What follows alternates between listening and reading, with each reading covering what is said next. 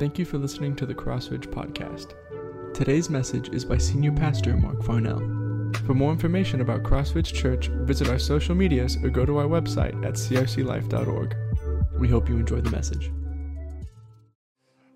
Oswald Chambers, author and evangelist, wrote this and said this at one point. He said, "Sanctification is not my idea of what I want God to do for me. Sanctification is God's idea of what He wants to do for me." I like this quote because it's true. It reminds us that God is at work in us, and it reminds us that God leads and we follow. Sanctification is the process of God's spiritual growth and maturity in us. Sanctification is the process by which God transforms us in the likeness of His Son, our Savior, Jesus Christ. God has saved us and set us apart by His grace through our faith in Jesus, and God is at work in us, making us holy and more like Jesus day by day. Paul wrote in Philippians 1 and verse 6, "I am sure of this, that He who started a good work in you will carry it on to completion until the day of Christ Jesus." The good work God has started in us is salvation. The good work God is continuing to carry on in us is sanctification. Paul was sure of this. He was confident in this because Paul knew this personally. God saved Paul, and God was at work in Paul, making him holy and more like Jesus day by day. Paul affirmed this and said in Philippians 2 and 13, "For it is God who is working in you both to will and to work according to His good purpose."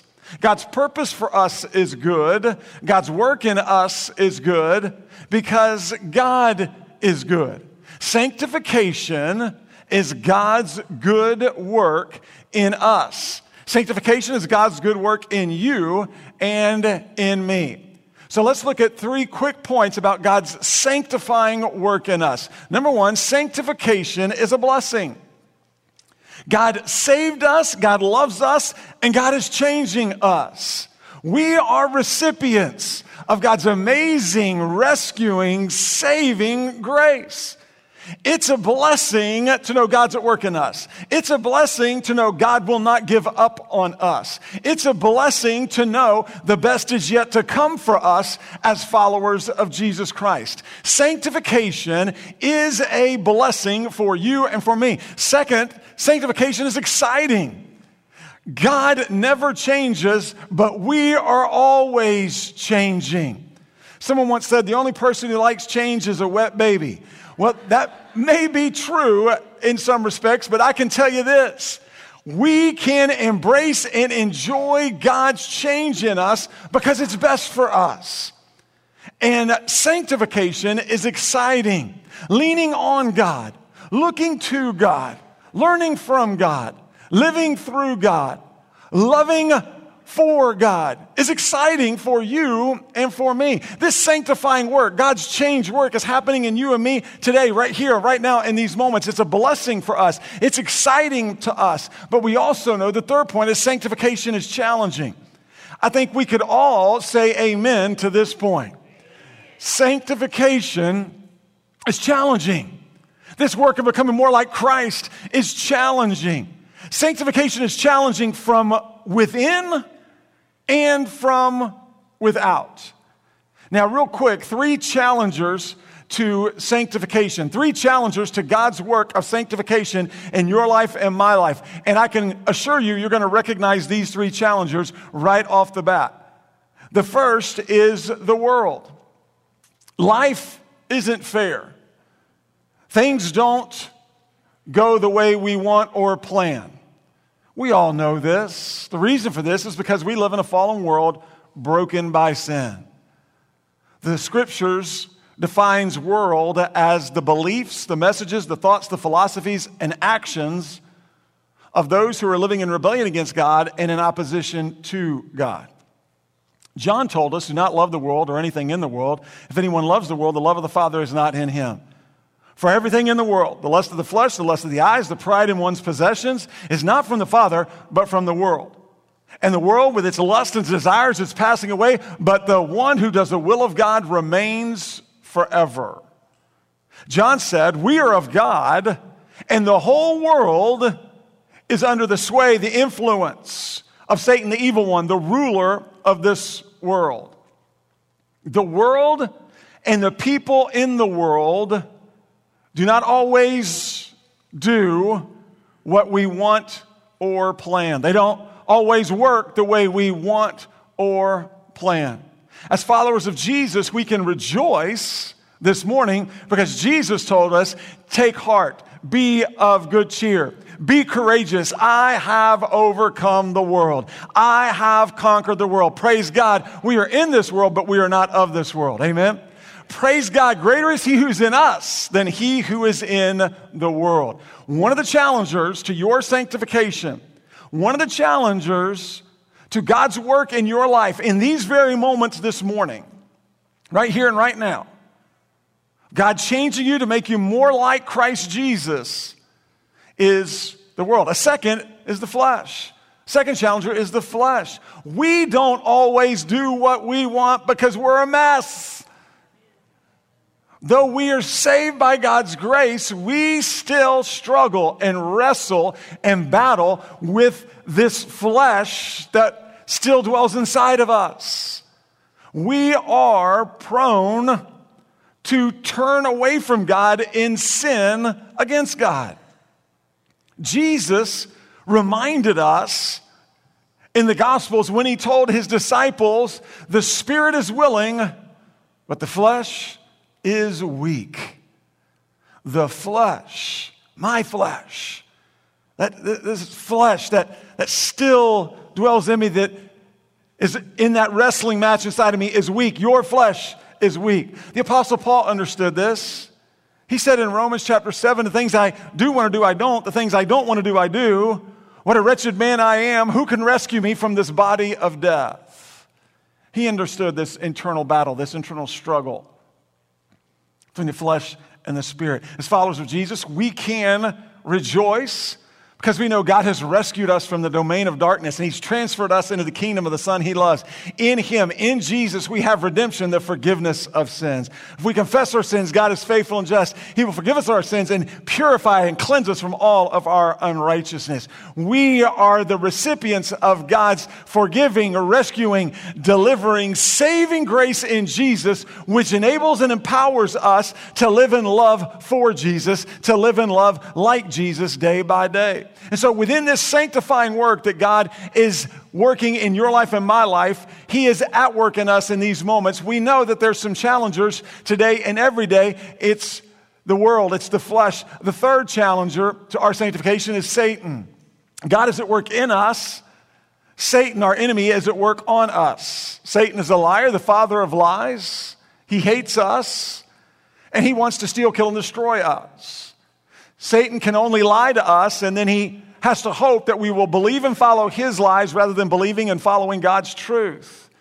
Satan wants to undo, listen now, Satan wants to undo everything that God is doing in us, for us, through us, and around us.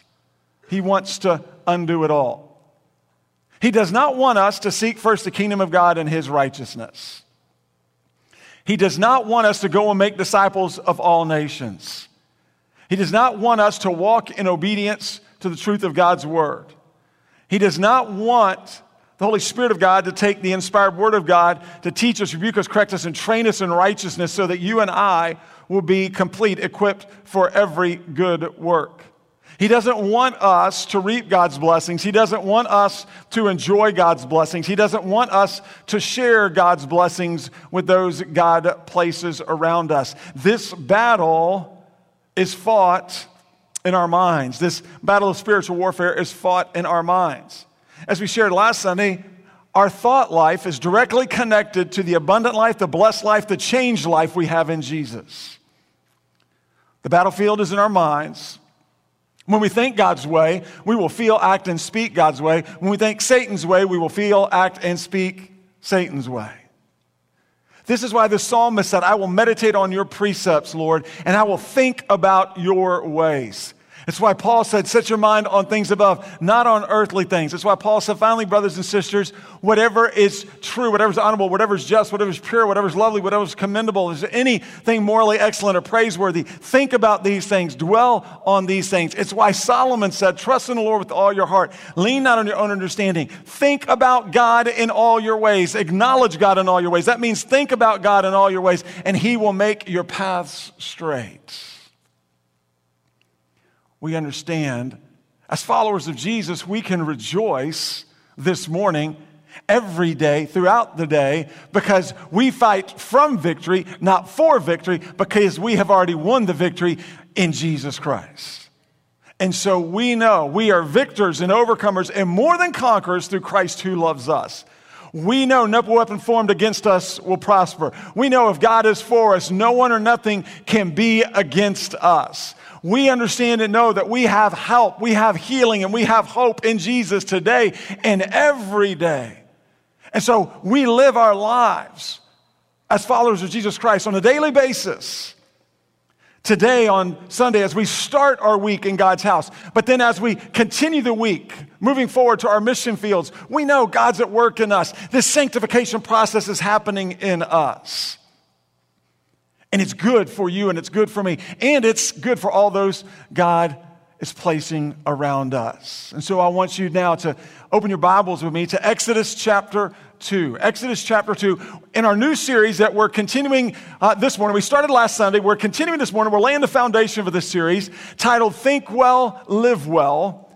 God is going to teach us about how we can get out of our own way so that we can go his way through the example of our Old Testament friend Moses. Now, God is going to remind us of these principles I just mentioned before, the sanctifying work of God, and these challengers throughout this series, throughout our study, because these are truths that we need to grab onto each day, each week, as we continue growing in our faith in Christ. We'll see them at play in the story of Moses. Remember, as we start, God wants us to live what we learn from his word. We're going to talk about this on a weekly basis throughout. We do that a lot around here. God wants us to live what we learn from his word. As James said, be doers of the word and not hearers only. We do what God says. We do what his word says as we rely on God and walk in his power, not ours. As we rely on God and walk in his wisdom, not ours. He leads, we follow. And so what God is going to do now, we need to acknowledge and understand God's transforming work in our lives. God's purpose in us is to make each one of us more like Jesus. And so what we know then today is this study, this passage, this example of our Old Testament friend Moses, this series, all that we're going to share this morning and all that we're going to continue to share and learn as we make our way through this series is going to be used by God. It's been ordained by God. It's been planned by God. It's been designed by God specifically for you and for me, and it will be part of God's transforming work in our lives. We will become more like Christ as we listen to this word, as the Holy Spirit teaches us this word, and then as we live what we learn from this word in his strength for his glory. So this is a blessing and it's exciting for you and for me. It's also going to be challenging because we know at every point as we get into this word, the enemy is going to be bombarding our minds with his lies and distractions to keep us away from what God has for us. And I can't wait to see what all God has for us in this passage, in this study. So let's get to it. Exodus chapter 2. I'm going to begin reading in verse 1. Now, a man from the family of Levi married a Levite woman. The woman became pregnant and gave birth to a son. When she saw that he was beautiful, she hid him for 3 months.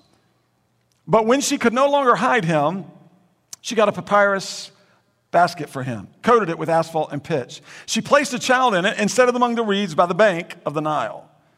Then his sister stood at a distance in order to see what would happen to him. Can you imagine this scene? Put yourself in this scene.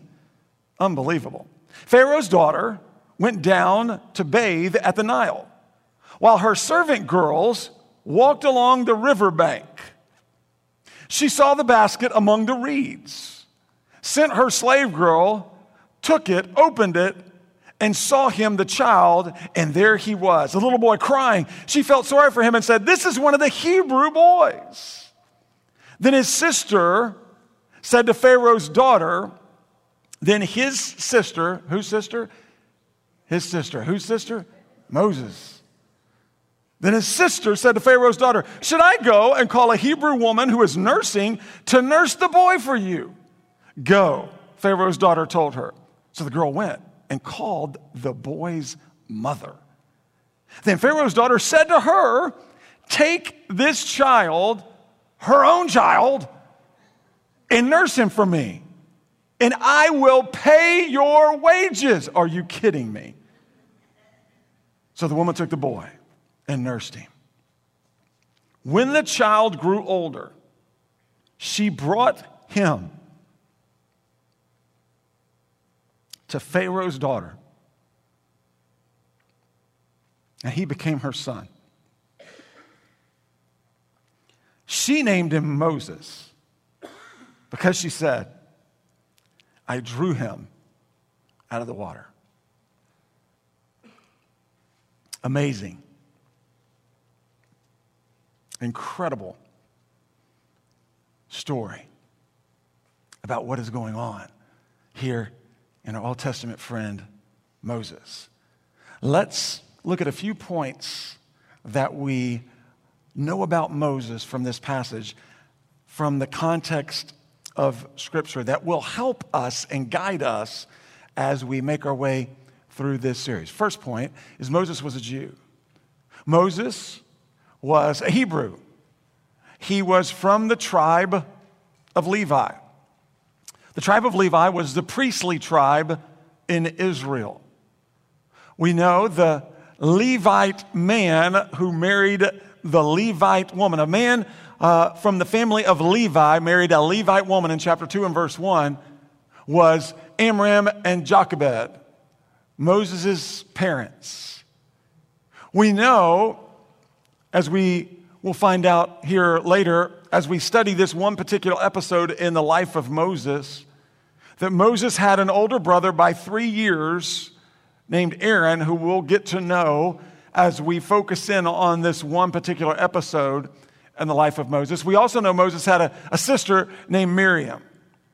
So we know a little bit about the background of Moses. We also know, second point, is Moses' parents were faithful to God. Amram and Jochebed were faithful to God. The parents of Moses made it into God's hall of faith in Hebrews chapter 11. Hebrews chapter 11 is the hall of faith, much like all the many different hall of fames we have today from athletic and entertainment perspectives. There's a hall of faith, if you will, in the scriptures, and that's chapter 11 of the book of Hebrews. And we find the parents of Moses in the hall of faith. They were faithful to God. They believed God, and they trusted in God, and they followed God by faith. They didn't fear and follow King Pharaoh's edict. They feared and followed God. And we read about them in this short synopsis in the hall of faith in Hebrews chapter 11 and verse 23. By faith, Moses, after he was born, was hidden by his parents, Amram and Jochebed, for 3 months. We already matched up Exodus chapter 2 to this, because they saw that the child was beautiful. So as all parents look at their child, they think their child's beautiful. And so Moses was a beautiful child. And they didn't fear the king's edict. They didn't fear the king's edict. We're going to talk more about the king's edict next week as we dive deeper into this passage. But what we know is that Moses' parents, they were faithful to God. Now, there's a lot in this verse in Hebrews chapter 11 and verse 23. I just want to hone in and just take a quick commercial break and share with you just this word of encouragement. If you were blessed to have godly parents like Moses, then rejoice. rejoice. Rejoice. Rejoice every day. Rejoice all through the day. Matter of fact, if you were blessed to have godly parents like Moses and your parents or parent is still living, thank them. Encourage them. Show your gratitude to them over and over and over again. What a blessing for Moses. What a blessing for others who have godly parents. But let me just also say to you, if you are not blessed to have godly parents like Moses, remember,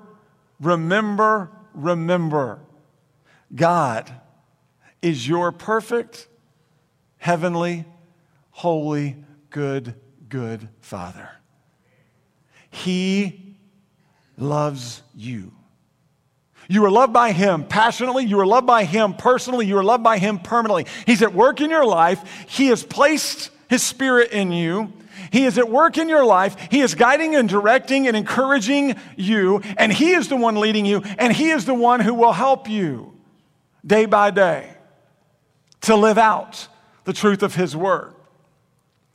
Third, if you did or if you didn't have godly parents growing up, be godly parents. Be godly parents. You see, God has placed His Spirit in us as followers of Jesus. He's placed His Word before us, and He is the one who will help us to live out the truth of this Word. He's the one who's transforming us, and He's the one in His transforming work who will help us to be godly parents, because that's His desire for us. His desire is for us to teach and to train our children in the nurture and admonition and the truth of the Word of God. So don't give up. Don't throw in the towel. Don't get frustrated. Don't focus on whether you did or didn't have that in the past or the mistakes you've made in the past. No, I want to encourage you, be godly parents. Start today. It's never too late. Start today. Continue from this point forward. Trust God. Walk in His Word. Trust in His transforming work in your life. Beg God to help you guide and direct your children, your sons, your daughters, so that they can have that upbringing at whatever age they are. Pour into them. And if you're a grandparent, get after it. Get after it. The beauty of being grandparents is we can make up for any and all mistakes by just absolutely spoiling rotten those little grandkids. Be godly parents. We see this beautiful picture unfolding, and it's so encouraging for us today. No matter our background, no matter how difficult or painful or challenging it may have been, no matter the status of the relationship that you had with your parent or parents, or the relationship you didn't have with your parent or parents, you've got a good Father. And He loves you. He's at work in you. He wants what is best for you, and He'll do the work in and through you as you turn to Him and rely on Him. Now let's look again at a quick background. I'm going to do a summary of the background to Exodus chapter 2 so that we can know how we got to the point in Exodus chapter 2, because we need to know this, because as we move forward from Exodus chapter 2 and Exodus chapter 3 and 4, that's going to help us to understand where God's taking us through this series. And so let me give you the quick background to Exodus 2, and I'm going to take us back to the book of Genesis, and we meet this guy named Joseph in the book of Genesis. And Joseph was the second youngest of the sons of his father Jacob. And Joseph was a pretty phenomenal guy from all the truth we see from the Word of God. Joseph in particular, at this one point in time when he was young, he had a dream. And in this dream, his brothers and his family was bowing down to him. And kind of a different dream, kind of an unusual dream, and probably kind of a dream that wouldn't go over well in a family situation. And so Joseph went ahead and told his family and told his brothers in particular about the dream. And the brothers didn't like it at all. Matter of fact, the brothers didn't like Joseph before. Now they really didn't like Joseph. And they knew, in part, because they knew and understood Joseph was their father's favorite son. And so they really hated Joseph. And so at a point in time, Joseph was out with them in the fields, and the brothers got together as they saw Joseph approaching them to check on them, and they got together and said, "Hey, here he is. He's coming. Let's kill him." Let's get rid of him. And they thought better of that plan. They grabbed a hold of him, they threw him in a cistern, and then instead of killing him, they decided that they would go ahead and just sell him because there was a traveling band of Midianite traders coming by. And so they sold Joseph to the Midianite traders, and the Midianite traders took Joseph with them. And then they went back to their dad, Jacob, and they told their dad that Joseph had died, that he had been devoured and he had been killed by an animal. And so they told him he was dead. Well, the Midianite traders went ahead and traveled on down to Egypt.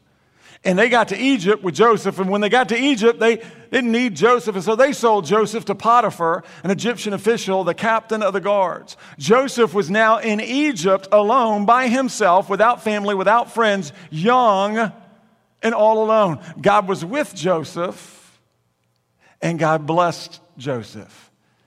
A couple of years later, Joseph is in prison because of the whole situation with Miss Potiphar, and y'all know what happened with Miss Potiphar.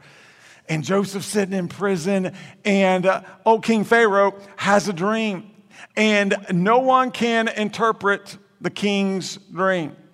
And things aren't going well because no one can interpret the king's dream. God was with Joseph, God blessed Joseph, and God gave Joseph the interpretation of the dream. Joseph told Pharaoh the interpretation of his dream.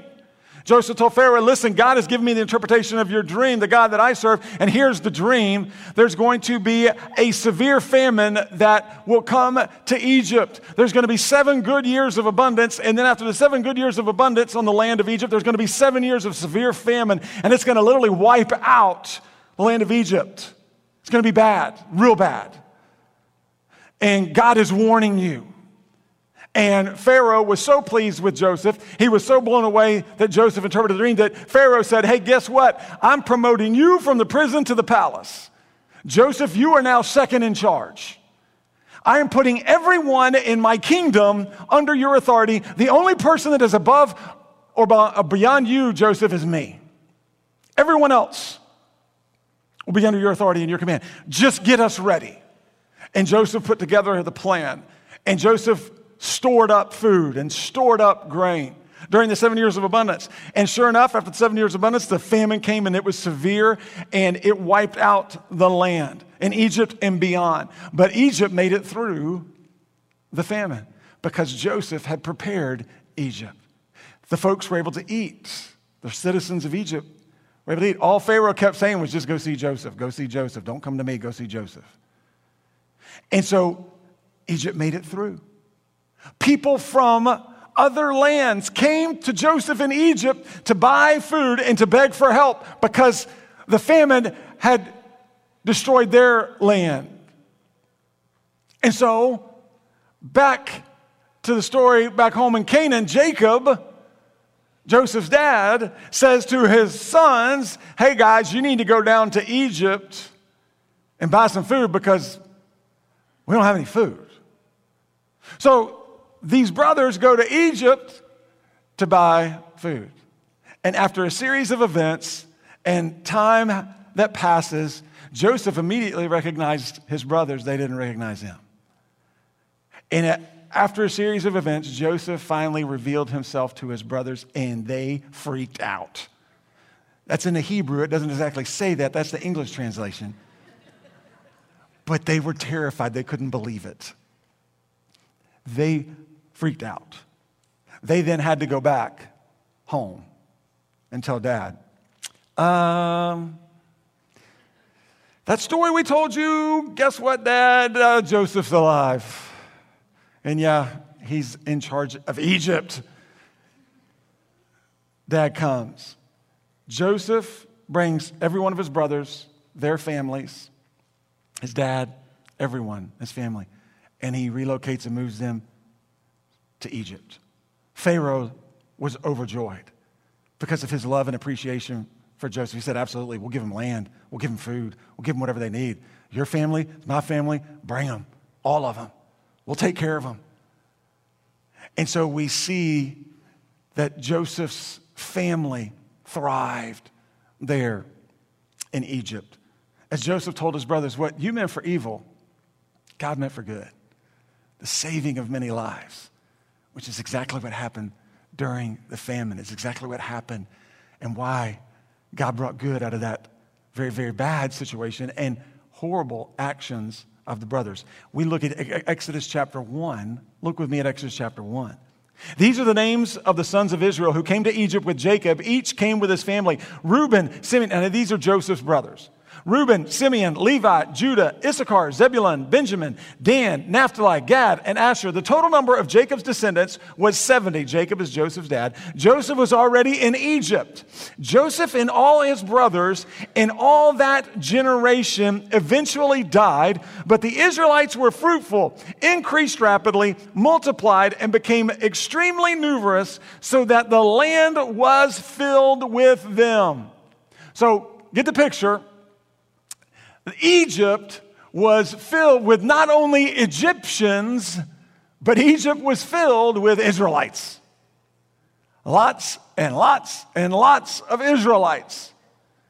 Verse 8. A new king who did not know about Joseph came to power in Egypt. Verse 8 is the key to understanding God's plan for Moses. A new king who did not know about Joseph came to power in Egypt. So the third point we see, now that we have this background, the third point we see was that Joseph was a man of faith. But we also know not only was Joseph a man of faith, as he brought basically Israel to Egypt, and we're going to see Moses transition Israel out of Egypt, we also know Moses was a man of faith. Moses is also in God's Hall of Faith in Hebrews chapter 11. Now, it's important to note, Moses didn't get into the Hall of Faith in Hebrews chapter 11 because of his parents' faith. Moses got into the chapter 11, the Hall of Faith in Hebrews because of his faith in God. Like one Bible scholar said, in relating Moses to his parents, the apple didn't fall far from the tree. And so we see in Hebrews 11, beginning in verse 24, by faith Moses, when he had grown up, refused to be called the son of Pharaoh's daughter and chose to suffer with the people of God rather than to enjoy the fleeting pleasure of sin. For he considered reproach for the sake of Christ to be greater wealth than the treasures of Egypt, since he was looking ahead to the reward. Moses trusted God. Moses believed in God. Moses had faith in God. Moses demonstrated his faith in God by his obedience to God, and we're going to see that play out as we make our way through this passage. The fourth point we see is that Moses was an excellent leader. Moses was an excellent leader. In Deuteronomy chapter 34, we come to the end of the life and ministry of Moses. Now, we're going to hone in on a particular episode at the beginning of Moses' ministry, but we come to Deuteronomy chapter 34, and we're now at the end of his long life and ministry. And in chapter 34 of Deuteronomy, in verse 10, here's what we read. No prophet has arisen again in Israel like Moses, whom the Lord knew face to face. Moses was unparalleled for all the signs and wonders the Lord sent him to do against the land of Egypt, to Pharaoh, to all his officials, and to all his land. We're going to look at this episode of his life. And for all the mighty acts of power and terrifying deeds that Moses performed in the sight of all Israel. Israel never had another leader like Moses. Now understand, what made Moses great was God, not Moses. What made Moses great was God, not Moses. Moses' faith in God was empowered by God, which allowed Moses to do great things for God. Our faith in God is empowered by God to allow us to do great things for God today and this week.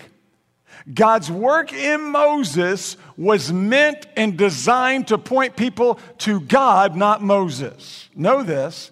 God's work in Moses was meant and designed to point people to God, not Moses. We therefore understand and know God's work in us is always meant and designed to point people to God, not us. As the Apostle Paul said, I planted, Apollos watered, but God gave the growth. Therefore, neither he who plants or waters is anything, but only God who gives the growth. We are the witnesses that God wants us to shine the light of Christ so that others are drawn to God. They see Christ through us. They're drawn to God by the way in which we love one another as brothers and sisters in Christ. And so we see that God's work in Moses, just like his work in our lives, is designed to point others to him, not us. So as we look at this passage this morning, what is our application? What can we take away as we continue moving forward in this study of Moses? What is our application today? I want us to just look at 3 quick points. Number 1, be encouraged. Be encouraged, be encouraged. Moses was not always an excellent leader. We're going to find out and we're going to learn that Moses was reluctant to obey God. Moses was resistant to God's plan for his life. Moses struggled with his thoughts about himself, about God, about God's plan for his life, about his circumstances, about other people. We're going to find out that Moses didn't always think, feel, and act the way God wanted him to think, feel, and act. In this particular episode that we're going to study, Moses was actually more concerned about what others might say to him than he was with what God had said to him. He was more concerned about others than he was about God. Yet God patiently grew and developed Moses into an excellent leader. And this is encouraging to you and to me because we're like Moses at times. We don't always think, feel, and act the way God wants us to think, feel, and act. There are times when we are reluctant to obey God. There are times when we are resistant to follow God's plan for our lives. There's times when we struggle with our thoughts about ourselves, about God, about God's plan for our life, about our circumstances, about other people. There are times in our lives where we are more concerned with what others think about us than we are about what God thinks about us. We're more concerned with what others might say to us than we are with what God has said to us. And it's so encouraging for us to know and understand, like Moses, God is at work in you and me, pointing back to that sanctifying work we talked about. God is at work in us, and he is patiently growing and developing our faith and trust in him. And as we learn from Moses, we're going to be encouraged by Moses not to make the same mistakes as Moses. We are always better off learning from the mistakes of others so we don't make them ourselves. And so we can be encouraged this morning. Second, be focused. God taught Moses again and again, over and over, stay focused on me, Moses. Look to me. We'll pick up and see this starting next week. Look to me. We need to stay focused on God today. You need this. I need this. Because of that whole battle, those challengers that we're dealing with on a day-by-day basis, those 3 challengers, we need to stay focused on God. That's why the author of Hebrews encouraged us, fix your eyes on Jesus, the author and perfecter of your faith, who for the joy set before him endured the cross, scorning its shame, and sat down at the right hand of the throne of God. Consider him who endured such opposition from sinful men so that you will not grow weary and lose heart. Listen, if we don't focus in on the Lord, we will grow weary and we will lose heart. If we don't focus on the Lord, we will give in to those challengers. If we don't focus on the Lord, we'll miss out on all that the Lord is doing in us, through us, and around us. And we understand this principle. We understand that we're to fix our eyes on Jesus. We understand that we're to set our minds on things above, not on earthly things. We understand this, that if we claim to live in him, we must walk as Jesus walked. We understand that our attitude is to be the same as that of Christ Jesus, and yet we forget this principle a lot. I forget this principle a lot. And I'm encouraged in the scriptures by the example of Moses in the Old Testament. I'm encouraged in the scriptures by the example of the New Testament, I think of Peter. As Peter fixed his eyes on Jesus, he literally walked on water. The moment he took his eyes off Jesus, he started to sink into trouble. The moment we take our eyes off Jesus is the moment we begin to sink into trouble. We begin to think ways that God doesn't want us to think, and then we begin to feel ways that God doesn't want us to feel, and we begin to speak and do things that God doesn't want us to speak and to do, act ways that God doesn't want us to act. The truth is, we desperately need the delivering, the forgiving, the loving, the rescuing, the saving, the all-sufficient grace of our Savior Jesus. Thankfully, we have the all-sufficient grace of God in our relationship with God through faith in Jesus. And therefore, as we focus on Jesus, we're able to walk by faith, not fear. As we focus on Jesus, we're able to walk in victory, not defeat. As we focus on Jesus, we're able to walk in peace and not stress. Be encouraged, be focused, and then be ready. The third point is be ready. Be ready. Listen, as followers of Jesus, we know this. Scripture tells us this over and over again. We know that God is at work in us. God is at work in me. Say that with me out loud. God is at work in me. Say it again. God is at work in me. We know this. God is at work in each one of us. He's growing us in our faith in Jesus. He's making us more like Jesus. He's blessing us, and He's using us to be a blessing to those around us. God's at work in your life, and He's at work in my life. Our part is to be ready. Our part is to be ready to join God in His work in our lives. When God says bless, we bless. When God says confront, we confront. When God says challenge, we challenge. When God says comfort, we comfort. When God says encourage, we encourage. When God says give, we give. When God says help, we help. When God says love, we love. When God says minister, we minister. When God says pray, we pray. When God says serve, we serve. When God says carry one another's burdens, we carry one another's burdens.